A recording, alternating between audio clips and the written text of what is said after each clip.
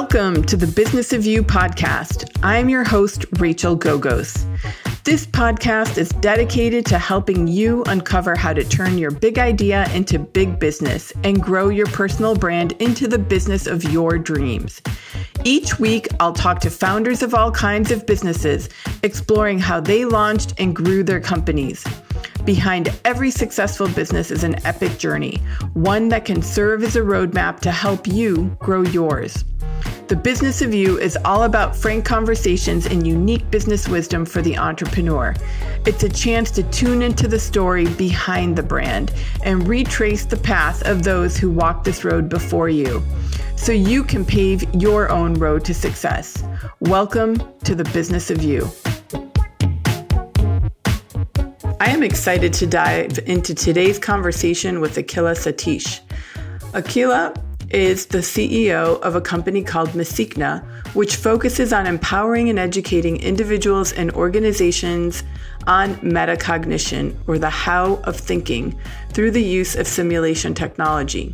So they work with founders and managers of organizations and companies to help align the minds and the roles of their management team with the goals of the organization. And then they actually help create a plan for each of them to reach the goals of the organization.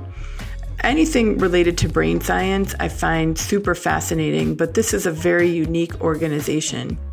We also talked about how the last couple of years have impacted society as a whole.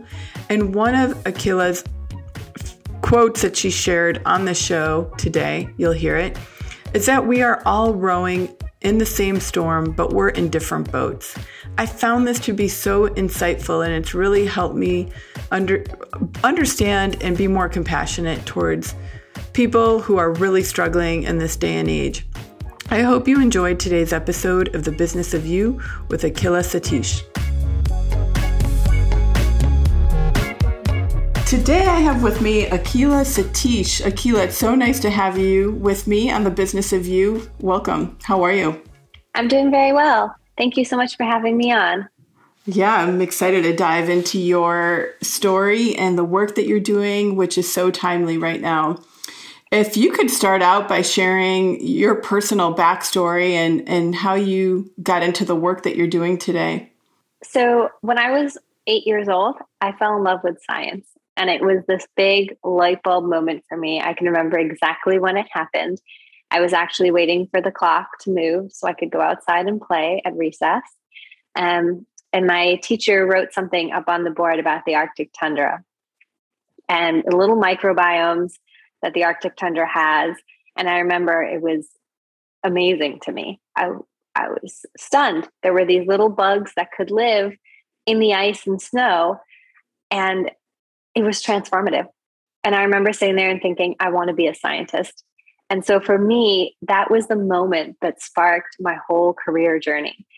I followed that passion all the way to studying neuroscience as an undergrad at the University of Michigan and working at the NIH, which was such a dream come true. And as the further I got along my scientific education, the more I started thinking about how I could have the most impact. And to me, the place where science had enormous impact and I felt I could contribute greatly was actually in the technology space.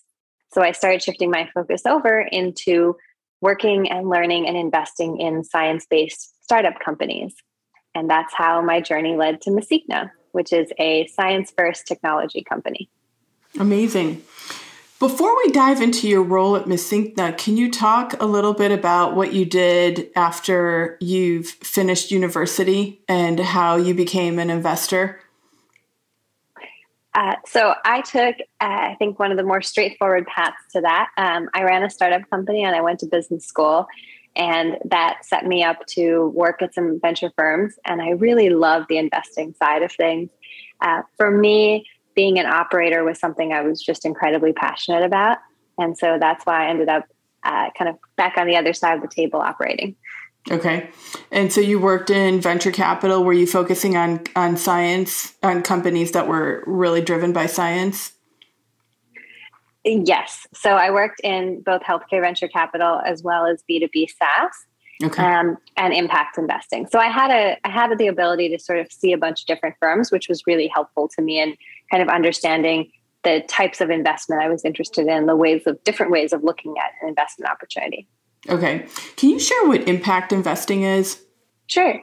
So impact investing, at least at the firm I was at, was really focused on companies that could provide both a societal good as well as a financial return. So they were really looking at companies that were both socially conscious, but also profitable. That's great. I didn't realize that's what it meant, but that's very good to know that the VCs are paying attention to that as well. They are, and I think it's a really interesting and inspiring part of the venture market for sure. Absolutely. So when did you first learn about Meseekna? So Meseekna has been around for a number of years. It's been very much focused on academic research around simulation technology. And one of the things that has always inspired me about the company and about the approach is that it is rooted in science.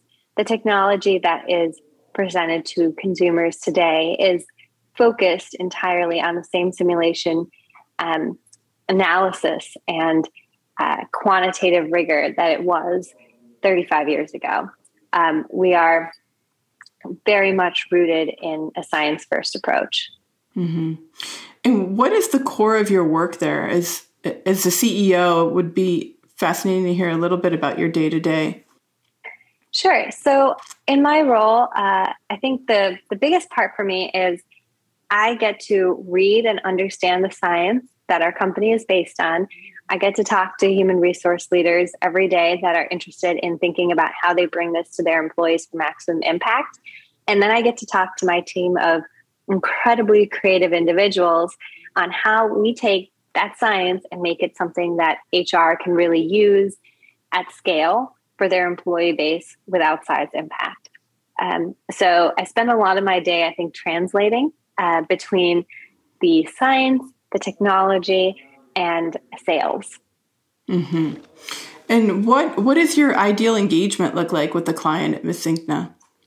We love to see incremental and lasting change for organizations that we work with. So what I mean by that is we're not thinking about coming in and doing something for 2 days that is going to suddenly transform the organization for a year. We want to be a partner in the organization and a partner in that journey together. Mm-hmm. So when we work with organizations, we like to do simulation assessments that look at a baseline of where the organization is performing along various measures of metacognition and decision-making. And then we partner that assessment with microlearning. So those microlearning modules are set up so they're drips of microlearning over the course of 6 months to a year. And organizations have the ability to see progress along microlearning goals, reassess with simulations, and overall form a partnership for lasting change. Mm-hmm. So essentially it's science-backed scaling a business or growing a business in some way, shape, or form, right? Through the data, the assessment you do up front.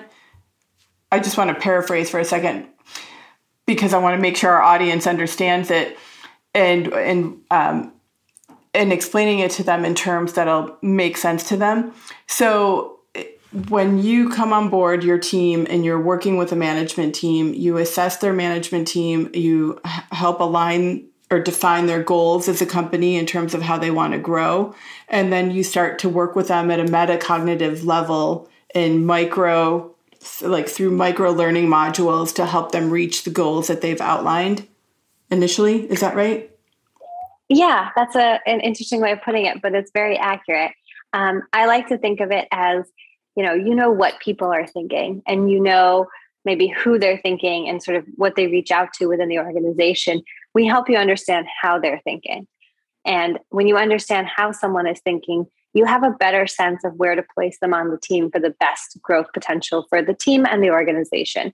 So if you have someone who is a highly strategic thinker, you want that person in the annual meetings thinking about where the company is going to go next. If you have someone who is highly productive and that is their sort of mind frame around decisions, is they're very focused on what metrics to hit, you want that person setting up your KPIs. You want to have your best players, not in terms of skill sets as we would usually think of them, but in terms of how they think in the right positions to accelerate your organization forward. Do you then also do assessments on the individuals, right? You must. Essentially, you're putting the right players in the right seats. So you might be moving things around on the management team, tying people into their strengths, right? Moving people into areas of their strengths. So we have the ability to assess the individual, and the managers can then take that information and say, okay, we want to put that person play to their strengths, or we really need that person where they are. Let's put in the microlearning to help them reach the level that they need to reach with whatever the measure is that they're focused on. And our measures are relatively diverse. There's things like breadth of approach, advanced strategy, information management. There's a wide variety among those measures in terms of roles and responsibilities matching. What are some of the pain points a company's typically experiencing that causes them to reach out to you? I have to say a lot of our clients tend to be more proactive in general because they're looking for something different. A lot of companies have always done a psychometric survey assessment, or they've always done a, written or an online like math assessment, like a mathematical aptitude kind of test or something like that. And so the companies that seek us out in general, I think, tend to be more proactive because they're looking at their data and they're looking at their employee landscape and they're saying, that is only giving us a piece of the puzzle. We're missing something. We have candidates coming to us with identical resumes, identical aptitude tests, relatively similar psychometric profiles, and one succeeds and the other is not succeeding as well. So what's going on there? And so they're already looking for that X factor of metacognition. These are HR leaders who are very thoughtful about this. They're very strategic. They're thinking about, how do we make sure that we can bring in both of those candidates, have both of them thrive within the organization? What's going on there? Why is that not happening?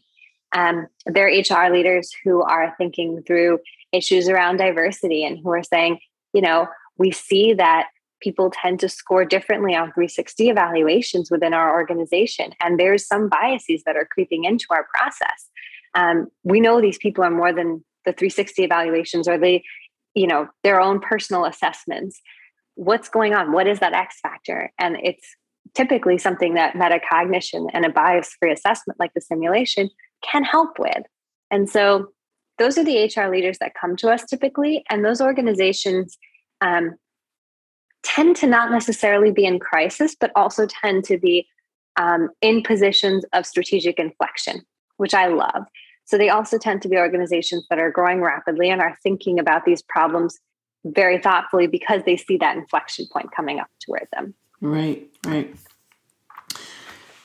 Is your clientele to, again, like some of your ideal clients, do you find that they're from a particular industry?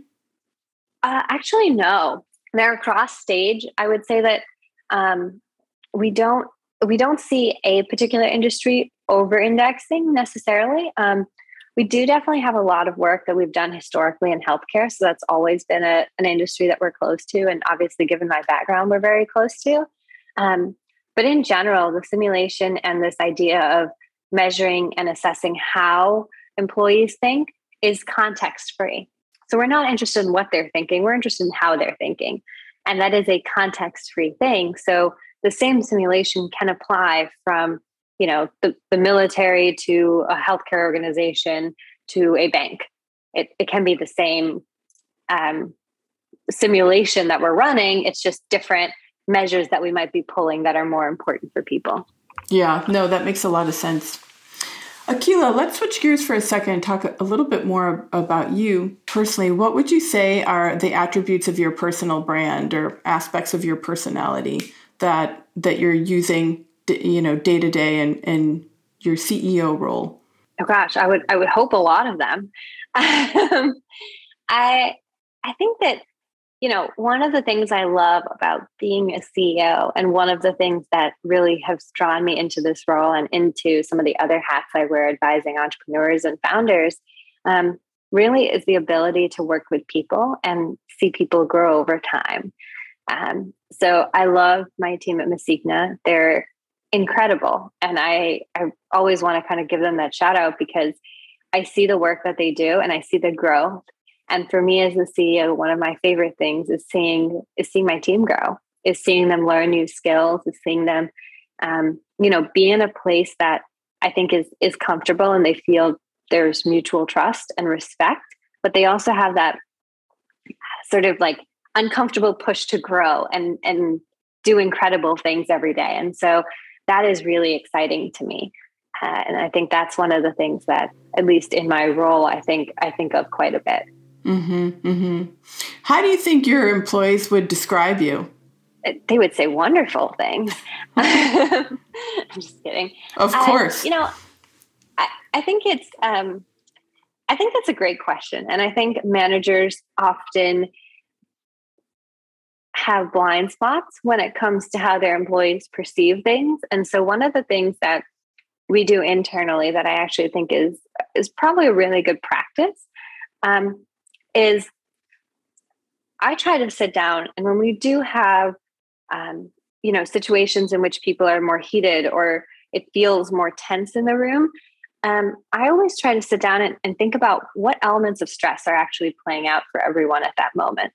I have a team that has gone through, the pandemic like every other team out there, but really, I think we have been able to keep the stress at bay outside of our organization to a large degree because we're aware of what those stress elements are. And so from that perspective, I think we have a very educational culture and we really drink our own Kool-Aid quite a bit. So we have conversations where, we break down stress at Meseekna into variables of VUCAD.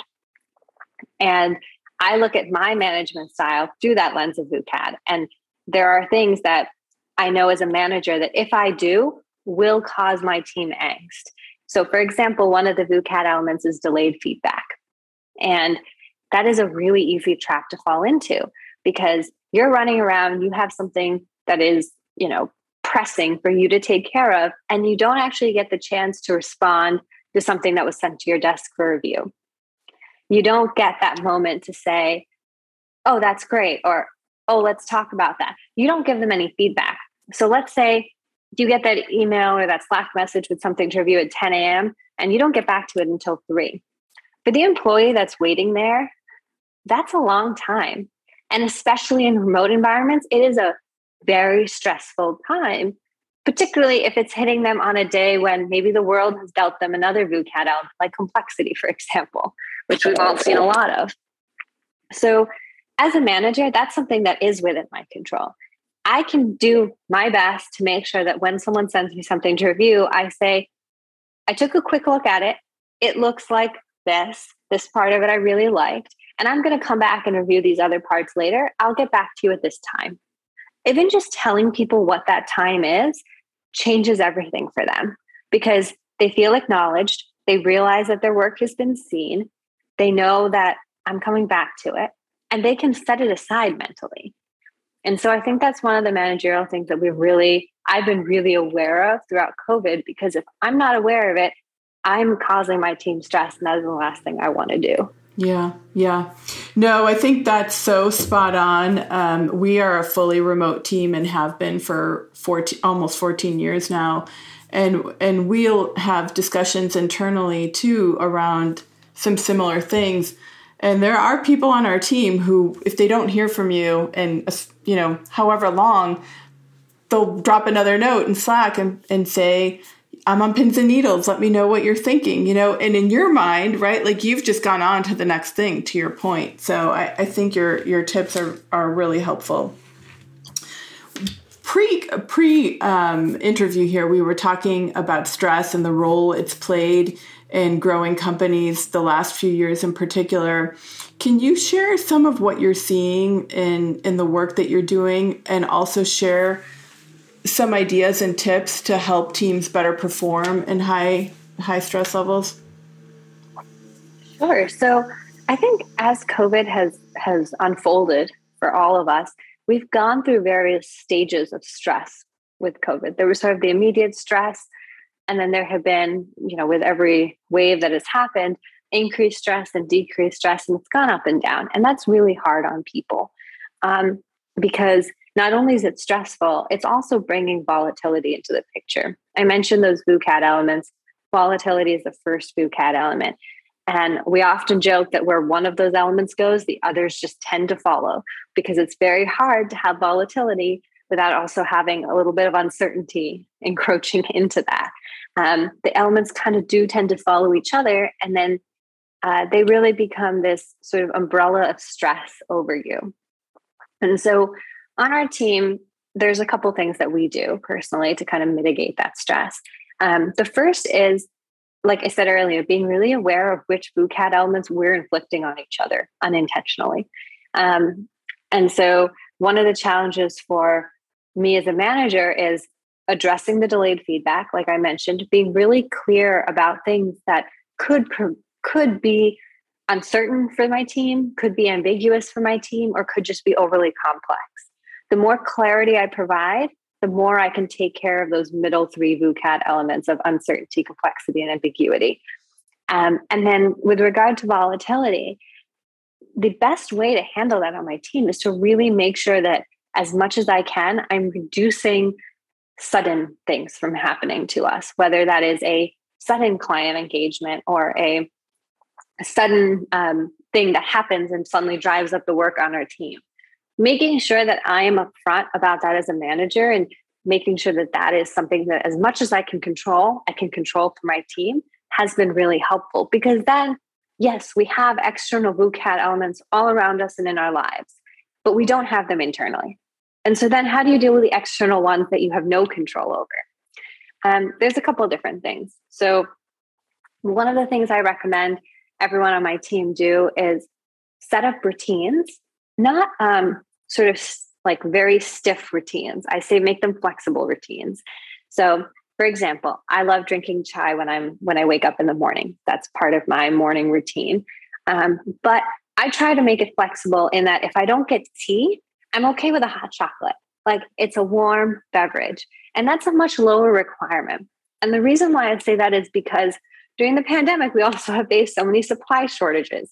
If your thing was a particular kind of cereal and that cereal was out of stock, now your routine is damaged, and that's even more damaging for you stress-wise. So I urge people, have those routines that make sense to you, but have them be broad enough that the world can get to them. And then the second thing that I always add to that is think about the information that you're consuming and where you're consuming it from. So again, that really helps with those middle three elements as much as you can. And the idea there is look at information sources that are nuanced, are multidimensional, are credible, and understand that everywhere you get information from is another input into your stress-logged, tired brain. And so while it is great to seek out more and more sources of information, oftentimes when you are under a lot of stress, it does make sense to sort of have a plan in your mind already about who are you going to trust for this information, and what does that look like? Who are the 3 to 5 sources you're going to go to for that moment of stress? And so I always think about it as, if you have a sick child or a sick pet or a sick parent or someone in your family is ill, you have an idea of who those 3 to 5 people are that you go to instantly, right? You have an idea of where you Google, right? Usually, hopefully it's a credible source. You have an idea of who the doctor is to call, and you have an idea of who that family member is or who that friend of a friend is who's really up on healthcare that you reach out to. You have that list. And so build that list for all the other things in your life, because when the stress hits, you can't make that list then. It's too late. Then you're spiraling. Yeah. So kind of have that centered ahead of time. Mm-hmm. So you're not in crisis mode, really, right? I mean, or when you are in crisis mode, you've got your action plan. Exactly. And you know where to go for the resources that you need. I think that is incredibly valuable. And again, you want to have more than one resource, but you just want to have an idea of what that is for whatever events. And I think we all sort of have these mental lists, but taking the time to sit down and actually formulate and actually think about it can really help you in those moments. Mm-hmm.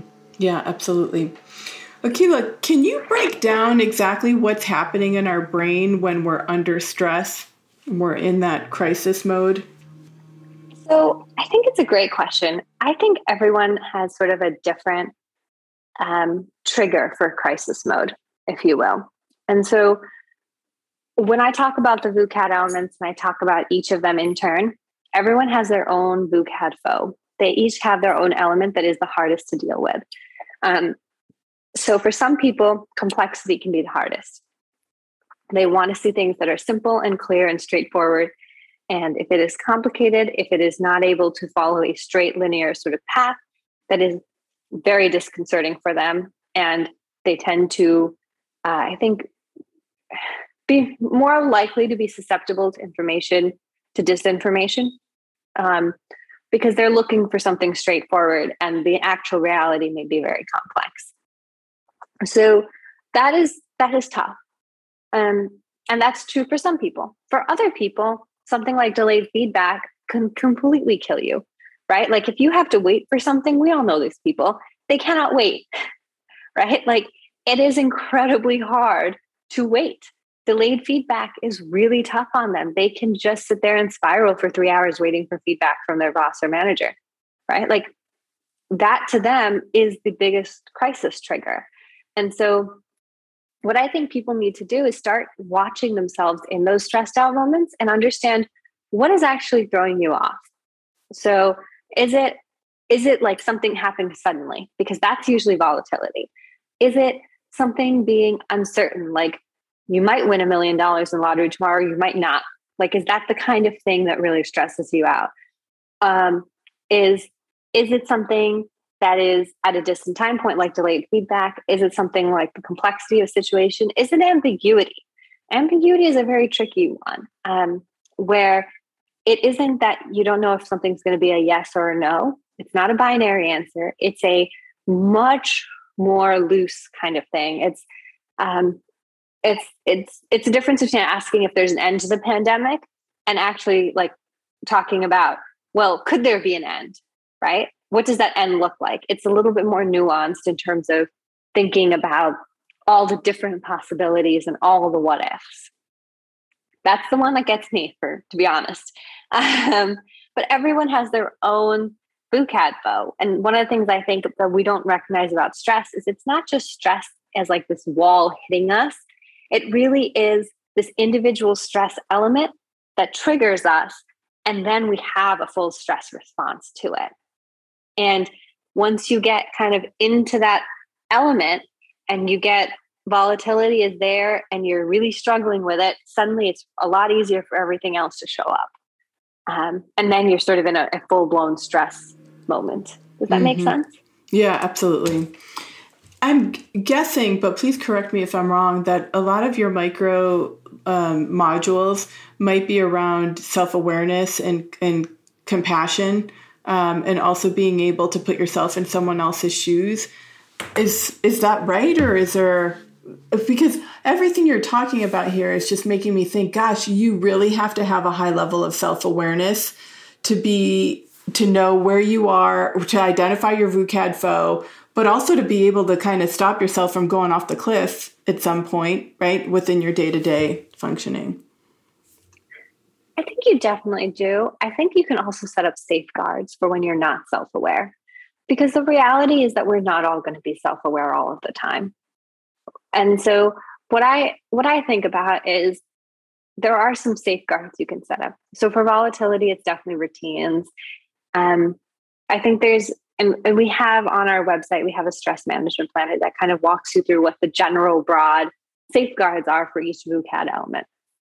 And it's a really helpful tool because then you don't have to be self-aware 24/7. You just have to be self-aware for the 5 minutes you fill out the questionnaire, right? And that's a lot easier for all of us to do. Our microlearning deals with measures of metacognition, which is how you think, and understanding how you think does set off that self-awareness light bulb for you. I think each of the microlearnings takes people along a journey where they do have the opportunity to discover and understand more of themselves, which does in turn improve that self-awareness. Mm-hmm. Since you're dealing with leaders in various capacities through your work, and again, the how aspect of their day-to-day, how they're making decisions, how do you help people overcome or manage just decision-making fatigue? That's an amazing question. I'm really glad you asked that, because I think it is something that has crept up on a lot of us, especially during COVID. Absolutely. I feel it. It's huge. And so I think there's a couple different ways of thinking about decision-making fatigue overall. One of them that I think is a little unexpected is to really view it as a side symptom of burnout, right? If you're really struggling with making decisions, there might be a sort of underlying ebb of burnout. Maybe not a whole burnout symptom, but just a little bit of burnout creeping into your life. And the reason why I say that is because I think when we tend to be in that state of exhaustion, extreme exhaustion is sort of how I think about burnout. I think about burnout as extreme cognitive exhaustion. And if you are extremely cognitively exhausted, one of the early indicators of that is actually decision-making fatigue, which is scary. One of the ways that I actually recommend people first cope with that, if they're seeing it as a symptom, is to change up their schedule.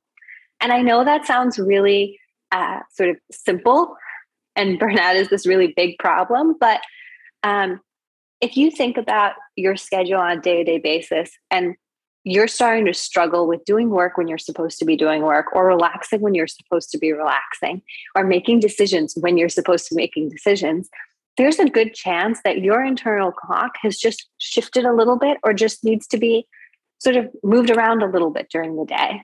And so one of the things I suggest is wake up a little bit earlier than you usually would, switch up that circadian rhythm, and start to see when you feel more in the flow of your day, of making decisions. Don't force it. And it's really important not to force it. It is really important to instead take a step back and let your day flow and make decisions when you feel ready to make decisions. That may mean that you don't make decisions for 24 hours or maybe 48 hours. But then when you are ready to make a decision, take a note of, is that decision making like juice that you suddenly have happening during your usual workday? Or has your workday just kind of shifted a little bit on you? And obviously not all workplaces are going to be conducive to shifting your entire workday crazy, but it's an interesting place to just start from, to start to examine what may be going on and see if you can make some shifts over a weekend or over a couple of days off to see whether you can get yourself back on track for the regular work week. Mm-hmm. Well, what do you think the impact has been of so many people now working from home that weren't normally working from home? Do you think that's impacted some of their decision-making abilities too? Because now there's such little separation between personal life and work life. I think the biggest way it's impacted people's decision-making abilities actually is there is more isolation. And as a result of that, you're not seeing and interacting with as many people as you used to, even if you're on Zoom all day. It's a very different interaction. And so I think that is something that we're all kind of dealing with the ramifications of. So I think there's sort of like this social decision-making aspect of us that has been a little bit on hiatus during COVID and needs to start coming back, and will start coming back as, we move into more of an endemic state with COVID as well. Mm-hmm, mm-hmm. This has been so fascinating. I know you mentioned you have some great tools on your website that people could tap into. The stress management guide, right, was one of them. And there's also something else you wanted to share with our audience? Yeah. There is, so there's a stress management guide that'll walk people through VUCAD and what you can do at each stage of VUCAD to help yourself. So as I mentioned earlier, it's really hard to be fully self-aware when you're in a moment of stress. It's a lot easier when you're relaxed and calm to think about what you could do in a moment of stress and set up those safeguards for you. So that's really what the VUCAD planner is meant to do for you. It's meant to be that stress management guide that you can fill out on a calm, sunny day and come back to when you're in need of it. We also have a decision readiness guide, which I think is really exciting because it is an opportunity for people to see if they're under stress before they make a big decision. And we've seen countless times over the past few months that people don't make great decisions under stress. And so if you don't have to make a big decision and you're under a lot of stress, sometimes the best policy is to actually wait rather than making a big decision that you may otherwise regret. Yeah, I remember reading, I think it was on the topic of grief, where you're not supposed to make any big decisions after you've lost a loved one, for example. So this makes complete sense to what you're sharing. We should have done this a little earlier, but there's no time like the present. VUCAD is a military term, right? So VUCA is something that's been around for a while. VUCAD is actually the founder of Meseekna, Dr. Streuffert's acronym, where it's VUCA, but he added in the D for delayed feedback. Oh, that's amazing. I didn't realize that. Yeah. And thank you for clarifying. We'll put a link to that in the show notes as well. And where can people find the assessment and the guide on the Meseekna website? They're both on the website. I can send you links. Okay, perfect. And we'll add those to the show notes. Akhila, this has been so informative. Where is the best place for people to learn about you, who may want to hire your company to work with them? And I know you're very active on boards as well and love working with startups. So any information you want to share today around, for that specific audience too, please feel free. Sure. So LinkedIn is a great place to reach out to me, as is the Meseekna website, for anything that is Meseekna related. Okay, great. Thank you so much. I hope you enjoyed this episode of The Business of You. If you found a little dose of inspiration or learned something new, please leave a review and share it with a friend or even two. Interested in building your brand and business? Tune in next time to the Business of You podcast. And remember, there's only one you. You're the biggest differentiator your business has. Until next time, friends.